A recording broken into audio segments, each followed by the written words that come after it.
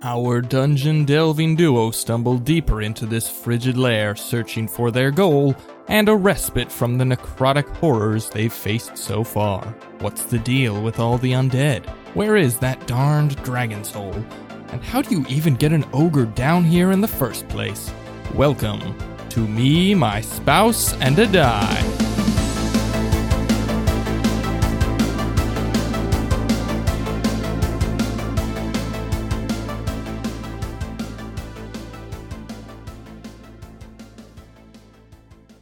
Hello, everyone, and welcome to Me, My Spouse, and a Die. I'm Gwyneth, your resident Aasimar, Octavia, Marguerite Sinclair. And I'm Austin, your resident dungeon master. Me, My Spouse, and a Die is a family-friendly Dungeons & Dragons actual play podcast where we follow our hero, Octavia Marguerite Sinclair, through her adventures in Moir, a continent that has been ravaged by a war against monsters for 15 years. I just wish the mic would follow me around because I can't actually see the battle map from here. I can't see any of it at all, over the DM screen. So next time I will either need to, I either have to learn to live with this and just not say anything while I pop up to look at the map, or to lose the DM screen. I mean, you probably can't see what I'm rolling anyway if I have a little stuff, but I like the DM screen. It's too cool. It is. So I'm the one who made Austin his DM screen, and it is not to flatter myself or anything. Cool. It's pretty cool. It's pretty dope. But I'd be okay if you don't want to use it. I do want to use it. Just when I'm playing without a mic, I can usually for combat I stand up so that I can see over and roll things and do things. So we are recording, so it's understandable that it's not going to be 100% the same as normal play, just by essence of we are recording ourselves. So still got this map of Barovia up. After all this time, still Barovia. Still got that map of Barovia up. I actually don't think Friar Southpaw, who was from our Barovia campaign, I don't think he ever got his mule. No. It was my intention to get him. You were going to buy a mule. I don't want to tell you, but none of the places there were no mules to be sold. I just fantasized about having a tabaxi sorcerer who is a divine soul sorcerer and had kind of cross-classed a little bit with cleric. And so he wore monk robes. And so basically imagine Friar Tuck except a cat on a mule. And his charisma was really high, except every time I tried to proselytize for the cat lord, I rolled terribly. And so it was always like, listen to the story of the cat lord. And then I would roll like 2s and 1s and 3s, always single digits, even though he had an extraordinarily high charisma. It was fantastic. Yeah.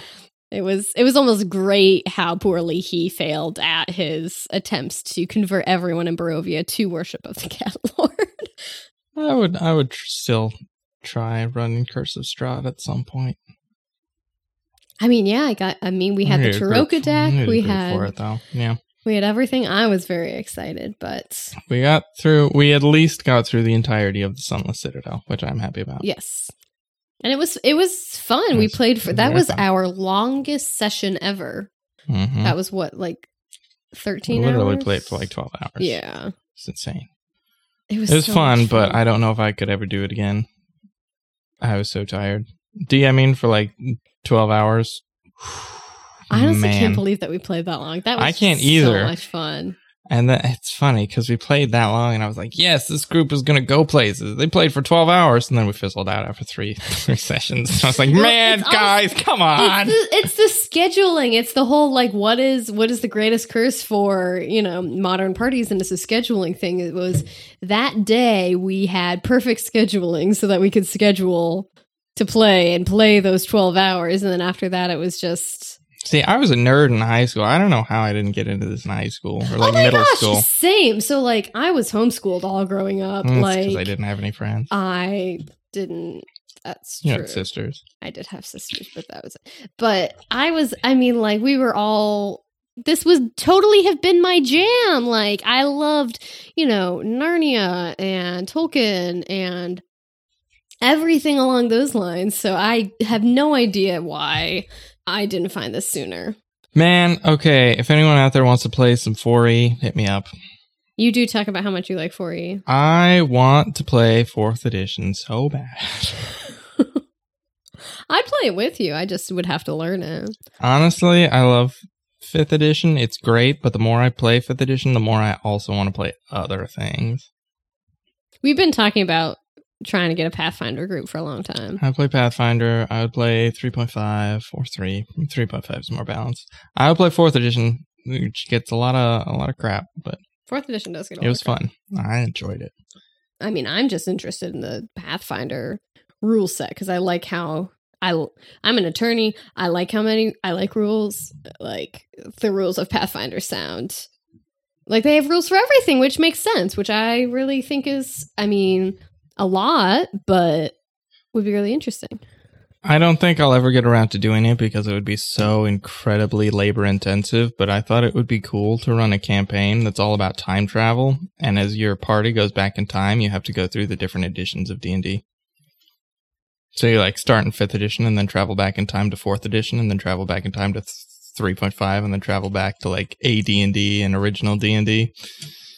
So what is the setting of this campaign? Oh, that's literally the only thing I have. That's the concept. What if it's like a modern day? I think it'd still be D&D, but Like still high fantasy. Oh yeah, definitely. I like the idea. I just thought of that would be interesting. Being in modern day, though. I don't like mixing. I don't know. Modern day D&D don't really.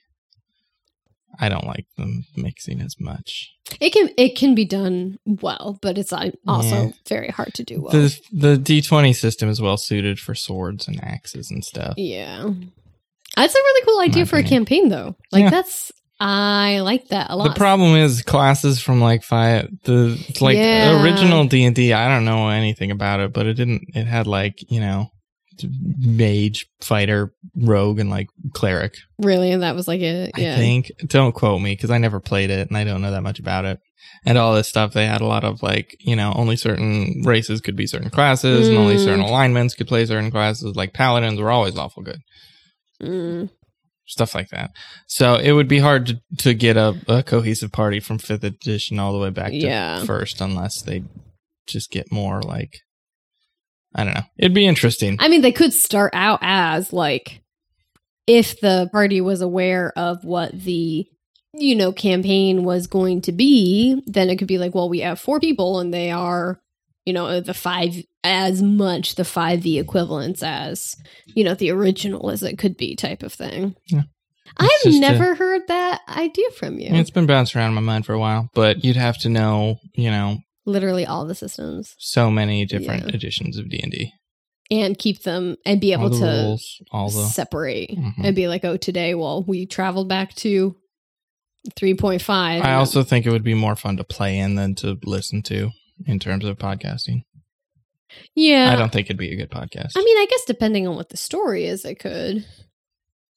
The characters are engaging enough. I think it'd just be hard to parse all of the, you know, changing rule sets into a enjoyable auditory format.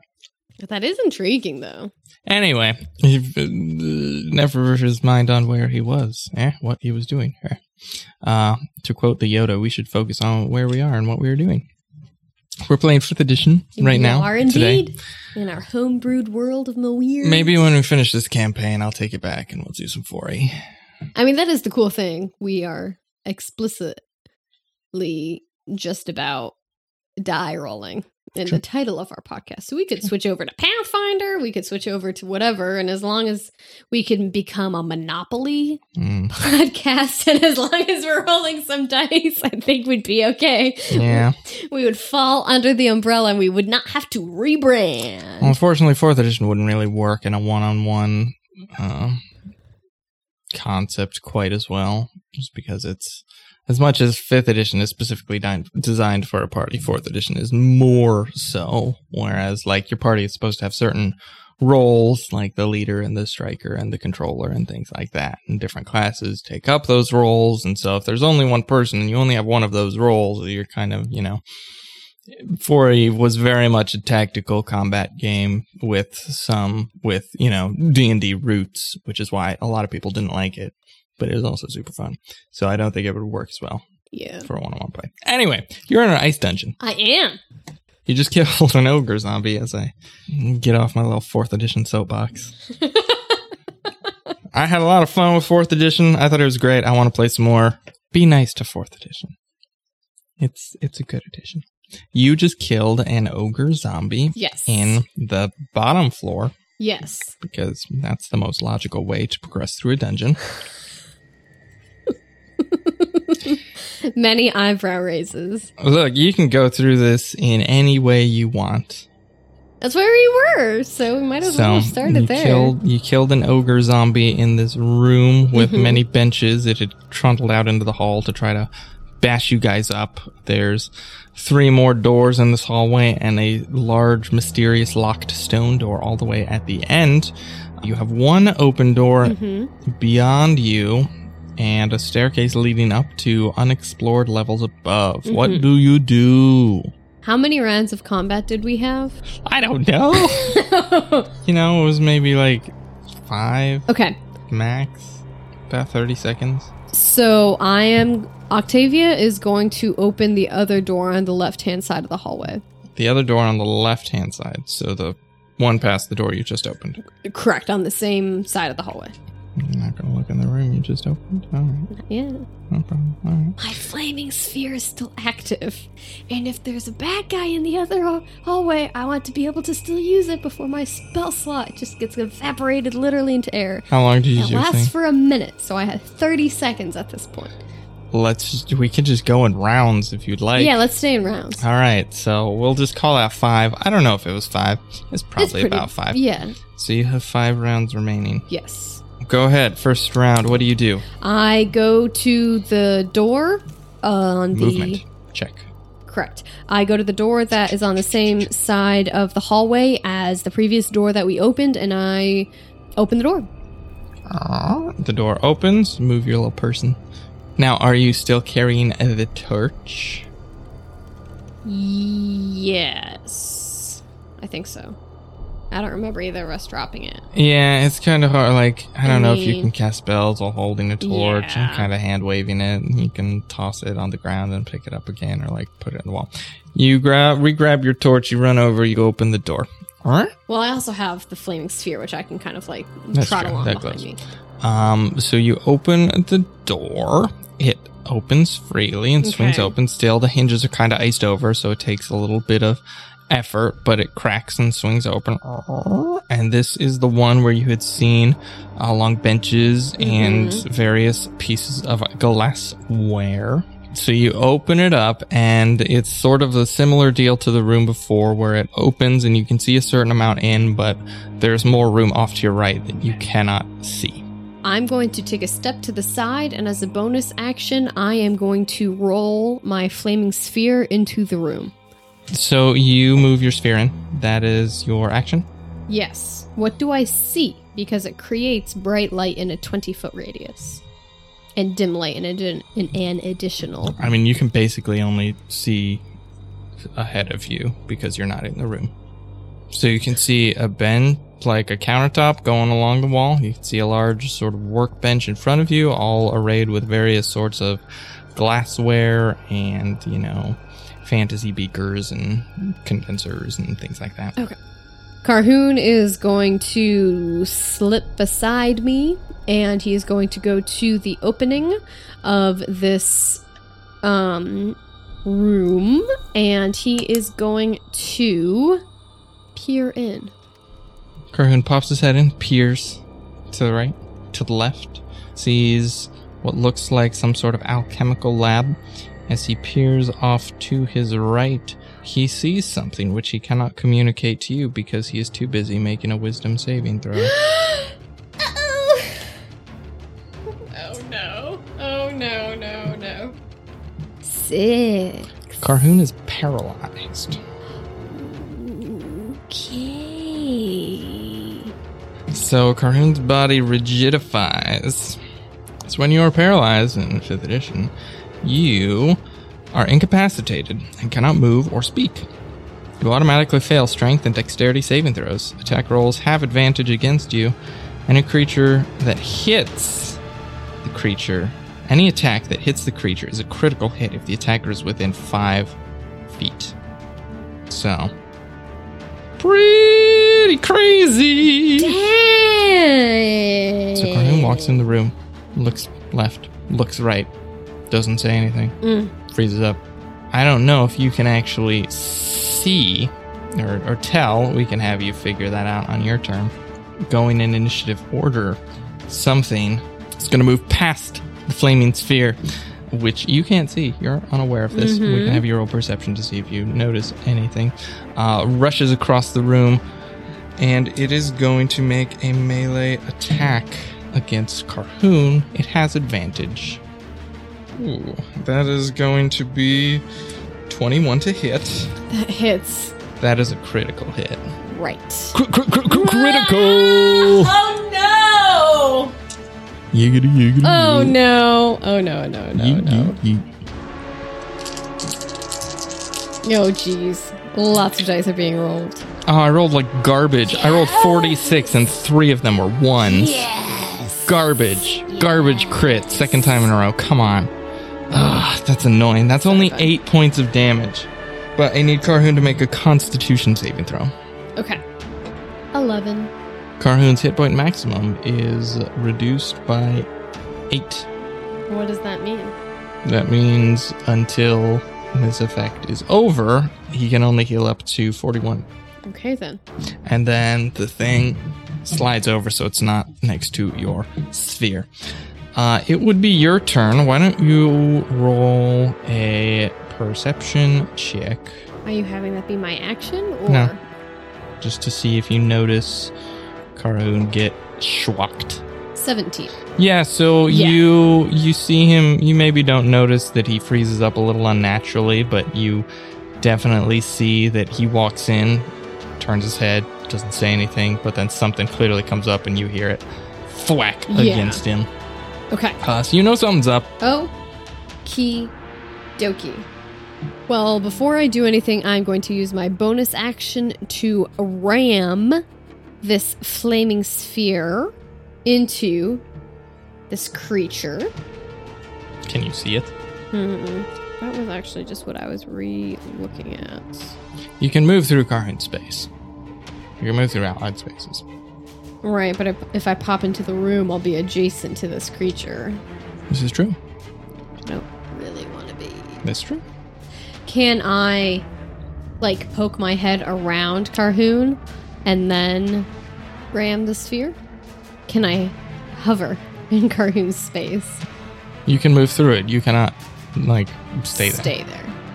And I don't know where the creature is quite yet. You do not. You know there's something in there. You know something came in, hit him, You don't know but you don't know where it exactly is. where. Yeah. Because you can't really see. I would go into the room to try to figure out what the scoop is, seeing that he's been incapacitated in this way. So I'm going to move through Carhoon Square, move into the room, Okay. which will make me adjacent to this creature, and I am going to ram this creature with this flaming sphere. It's a 13. Fail. saving So throw. you are going to take max damage, 12 fire. Good damage.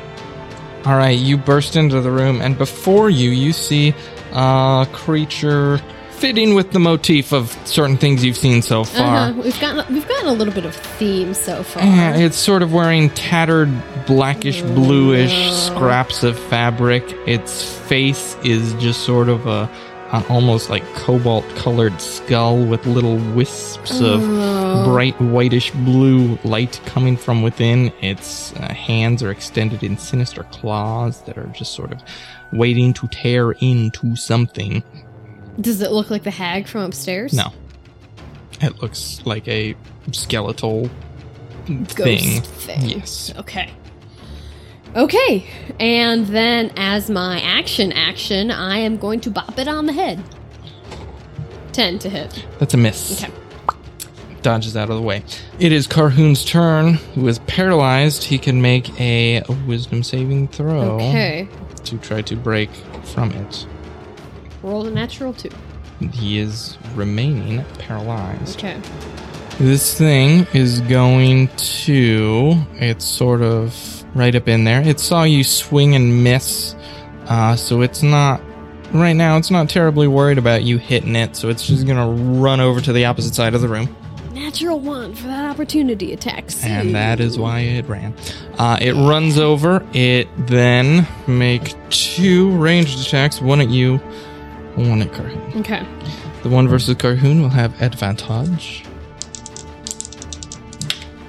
which is good because one of the rolls was a natural 1. The other one is a 18. Ugh, that hits.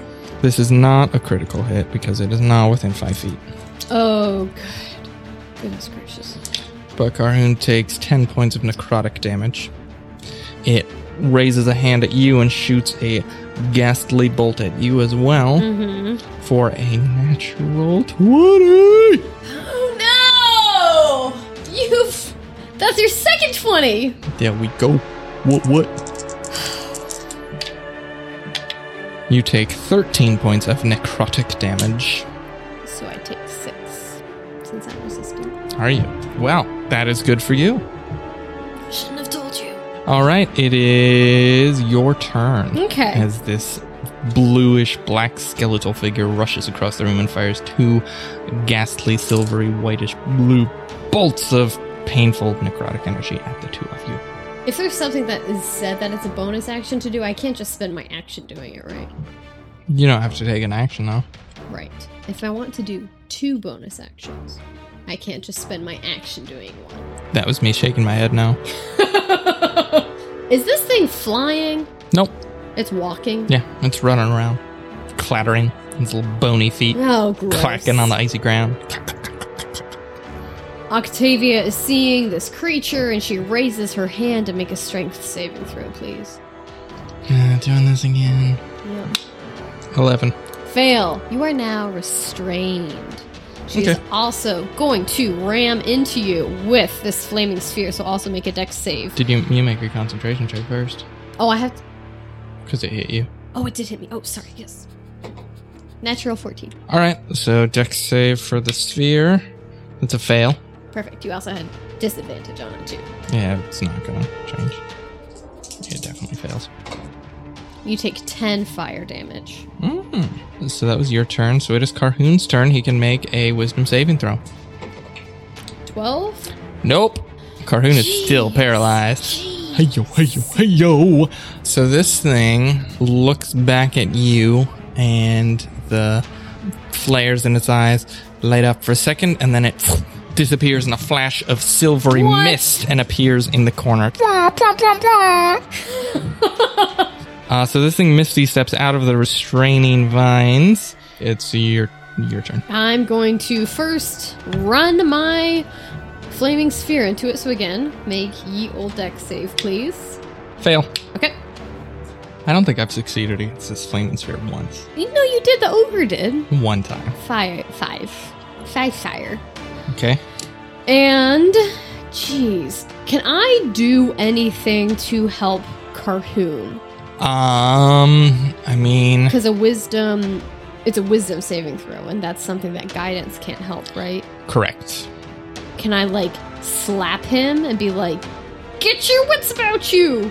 Or something? Like, is there anything like that I can do? Not for a saving throw. You can help, but that's only for attacks or ability checks. You can't really help people on saving throws. Unless you're like a paladin or a cleric. That's all that I'm going to do this turn. Yeah, I'm just going to ram it with my sphere. Okay. It's Carhoon's turn. Make a wisdom saving throw. 19. 19. All right. Finally, Carhoon snaps out of it. About time. That was pretty good. Jeez, Louise. I was about to run up and try to crit him one more time. Ugh. You would have had to get through me. I would let you get to Carhoon. She's very protective. So Carhoon snaps out, but that is his turn. Okay. It is this thing. It's called a Deathlock White. Gee, oh my gosh.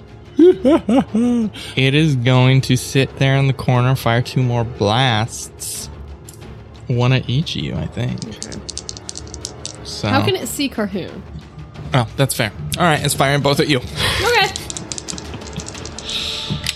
I rolled a 15 and a 17 on the die, so I'm going to assume those are both going to be hits. Both hits. Yeah. Oh, no. From the first bolt of ghastly white energy, you take 7 points of necrotic. So 3. And from the second, garbage roll, you take 4 points of necrotic. So 2. So honestly, not that bad. I would rather you hit me than Carhoon since I have the resistance to it. You know, she, like, feels her eyes, you know, her pupilless eyes just kind of, like, radiate with energy as she kind of, like, just rejects some of this, like, necrotic damage type of thing. It's your turn. Actually, you need to make a dex save. Can you save from this one time? No. It can't. 8 fire. 8 fire. All right. It's your turn. I'm a ram it. Same roll as last time. I need to make a con save. Wait. Oh, that's right. You do. Natural 14. You need to make 2, technically. Natural 12. Yeah, you're fine. And then you failed that. I failed, yes. 6 fire. It explodes. Yes! And crumbles to a pile of brackish ash on the floor. Yes! Yeah. All right. Well, I feel like with that, was that aroundish 5-ish rounds? Oh, man, I wasn't even keeping track, even though I should have been, but yes. Okay. Well, I assume with that, the flaming sphere also like just dissipates into motes, and I'm gonna release the magic on the entangling vines, and they also kind of just kind of sink back into the stony ground from which they had sprung. Octavia's gonna turn to Carhoon and be like, Are you all right? Like, is everything okay? Can you see me? Are you okay? Yeah, I just got paralyzed by whatever magic that thing cast at me. Okay. Well, I'm glad I'm glad you see him on the up and up. Okay. Yeah, for now that could have gone pretty bad. Yeah. Shall we examine these 2 rooms before we venture across the hallway? Sure. Yeah. Okay. Yeah. So we are going to do perception checks on this room. Okay. Yay, exploration! Octavia rolls a 16 and Carhoon rolls a 5. So, Carhoon doesn't see much of anything. There's lots of glassware, some of it broken, some of it okay. There's some pouches of things that you recognize as relatively common, like spell components and whatnot. It seems like sort of an alchemical area. You find in one of these benches, there's a little drawer that you open up, and you find a small leather-bound book that has a number of various recipes within it. What kind of recipes? Most of them are, probably things you know, nothing terribly special, and you don't know if the ingredients you would have to make them. But one of them catches your eye. One that you're not as familiar with, and this one seems to have the most notes sort of scribbled in the margins and has been thumbed through the most significantly. Turn the oven to 400, not 375. Exactly. It appears to be some sort of potion that recreates, sort of synthesizes a elfin-made draconic breath.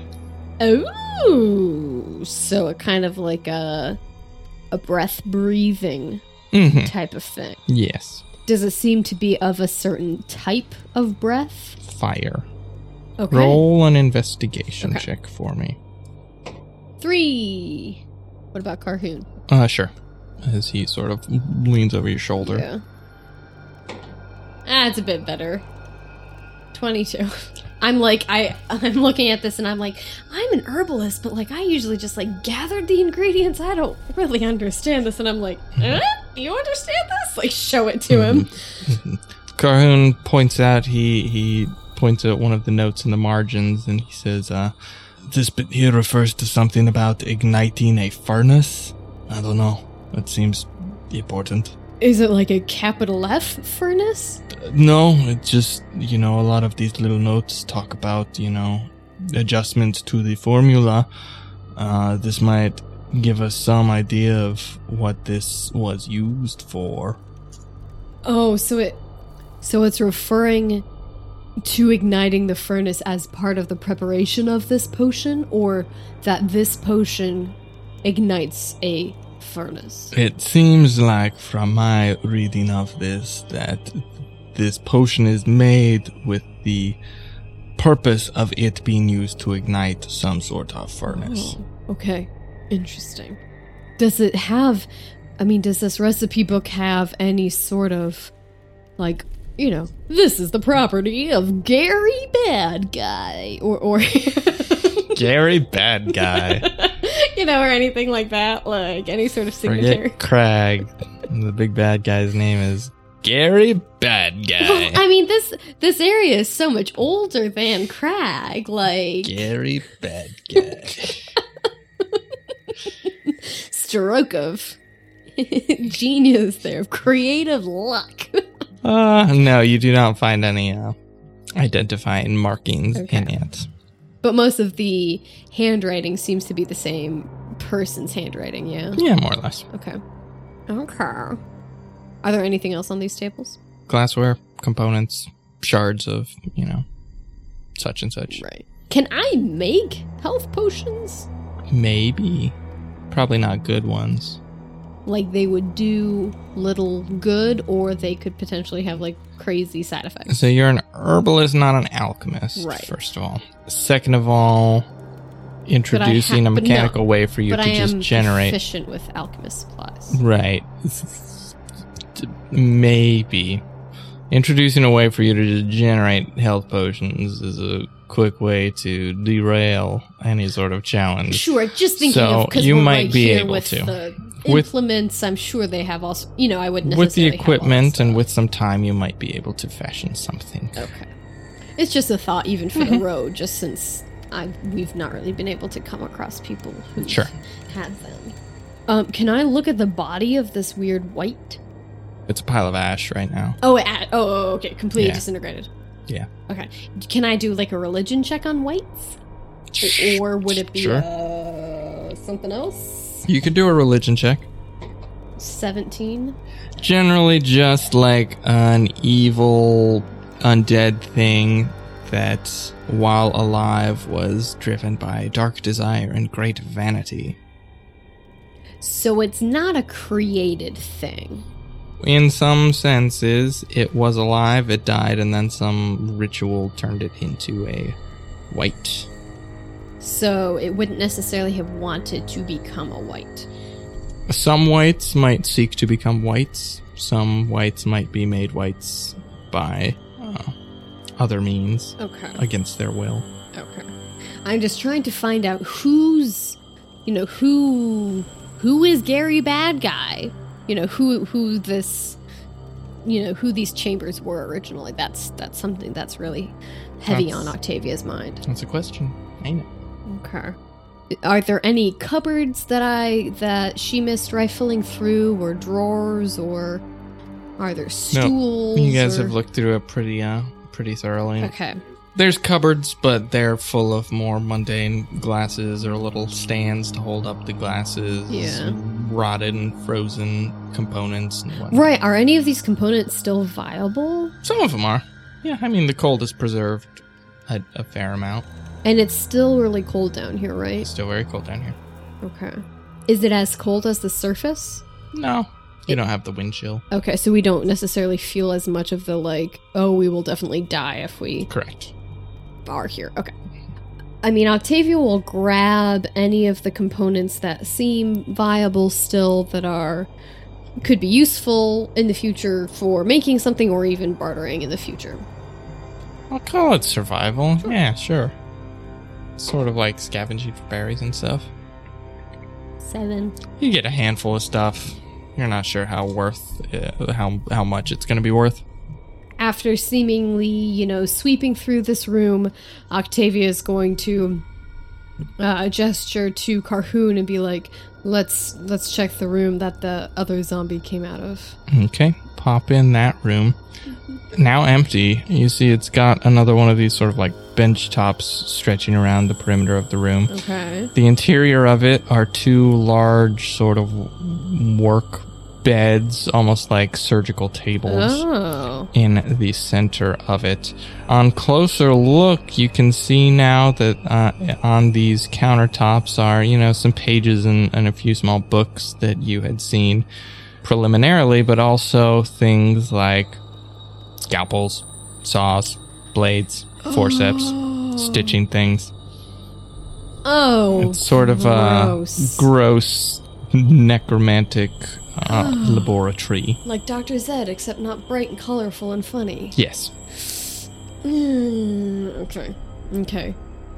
Hence the zombie. Octavia's gonna rifle through these papers, like kind of trying to keep this nausea at bay at just seeing this, just this disdain for natural life and this. What languages do you speak? Common, Druidic, Celestial, and Elvish. Okay. What is Carhoon? Common, Elvish, Draconic, Dwarvish, and Gnomish. Okay. Roll a perception or investigation check. Carhoon or both of us? Whoever's looking around. Okay. I mean, we both are, so. Octavia crit failed, but for a 7. Carhoon, 15. Looking around the room on the scraps of paper and the books, they all relate to various things about necromancy, reanimation, dark magics of that sort. Carhoon finds another small notebook filled with handwritten notes, and he opens it up and shows it to you and flips through.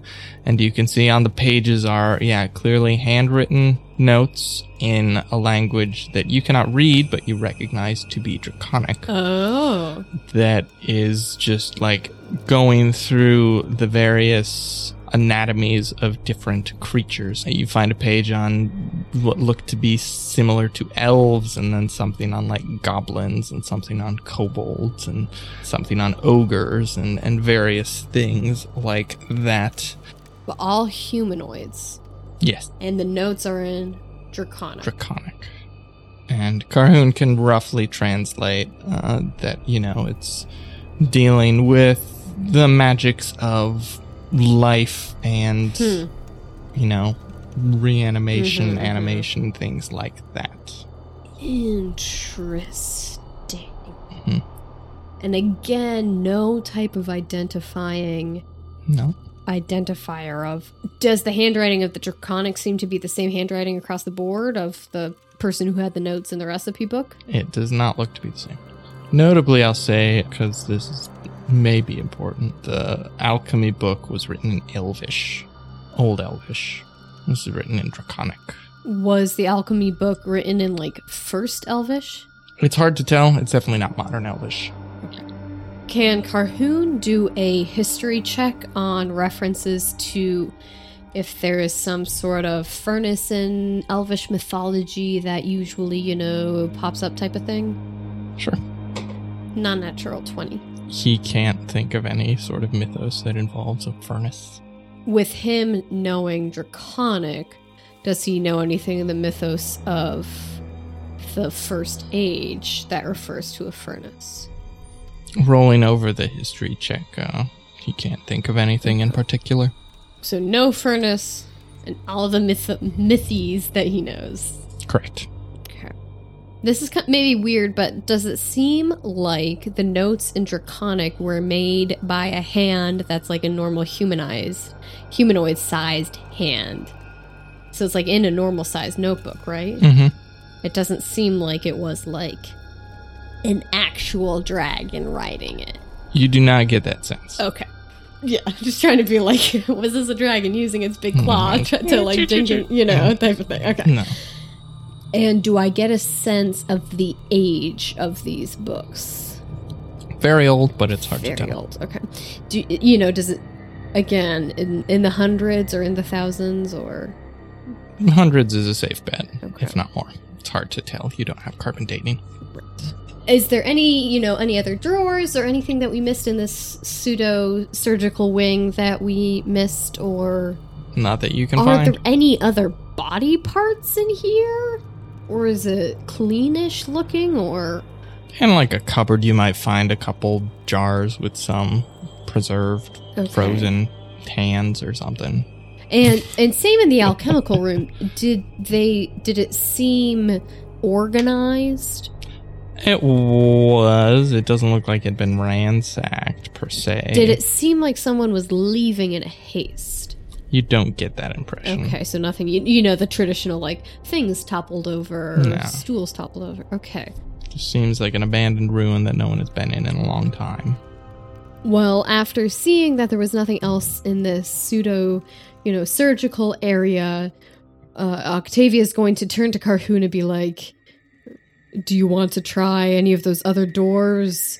I know that we're both maybe not the best off, but I mean, we're going to have to go through them eventually, so do you want to try them now, or do you think we could barricade one of these doors and maybe have a full rest, shut our eyes for a moment in one of these rooms, or...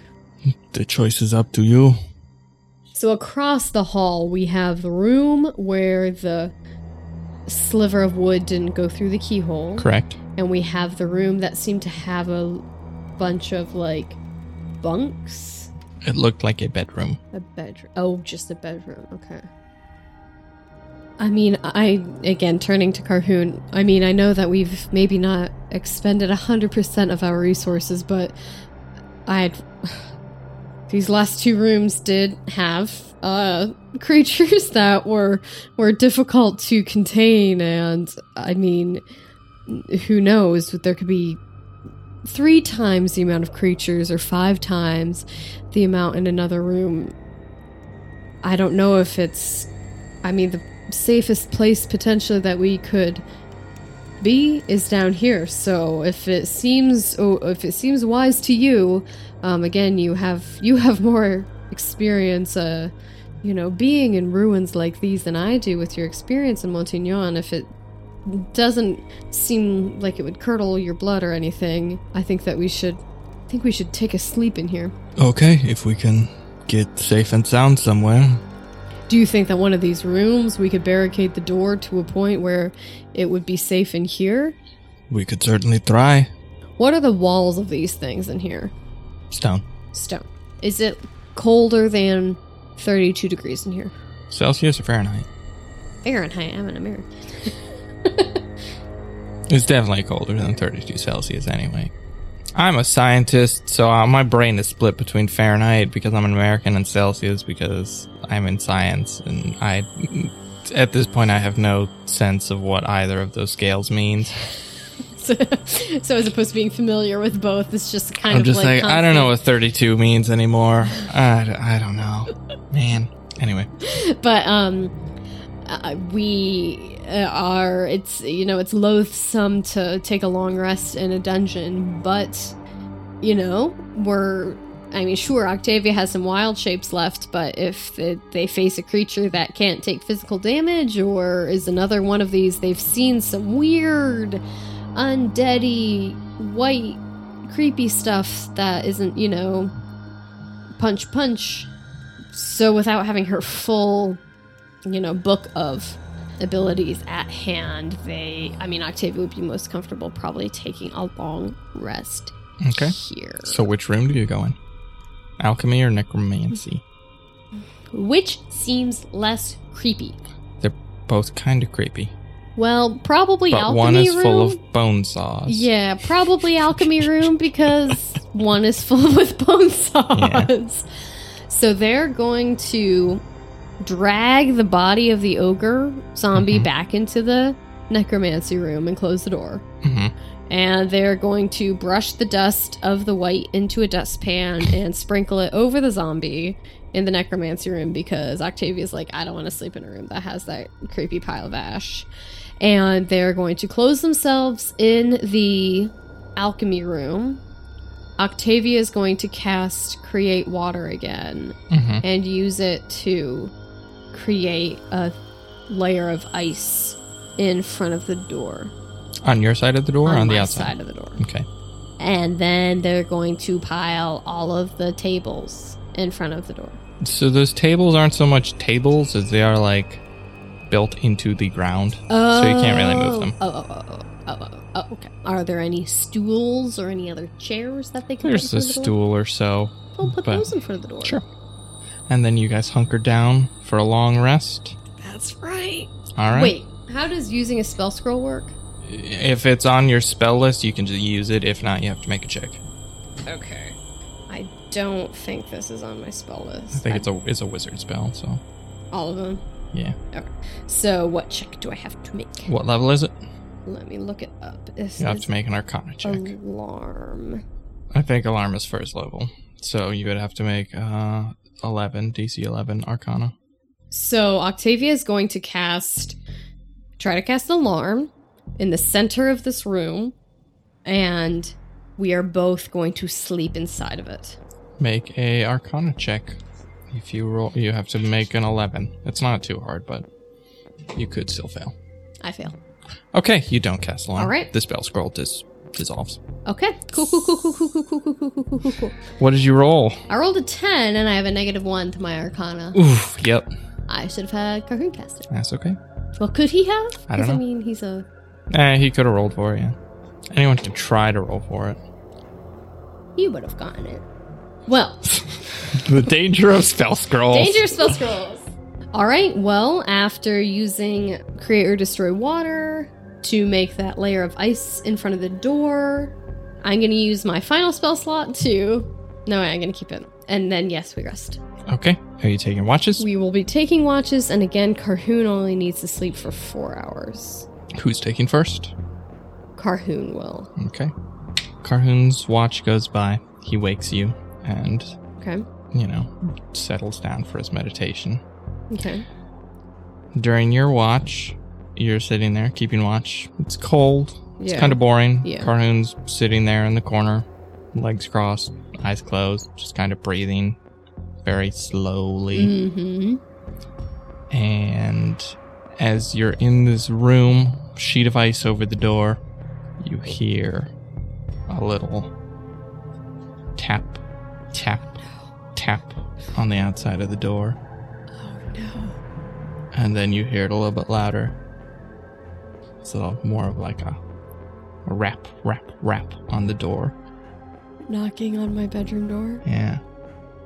And then a little bit louder, as if something's like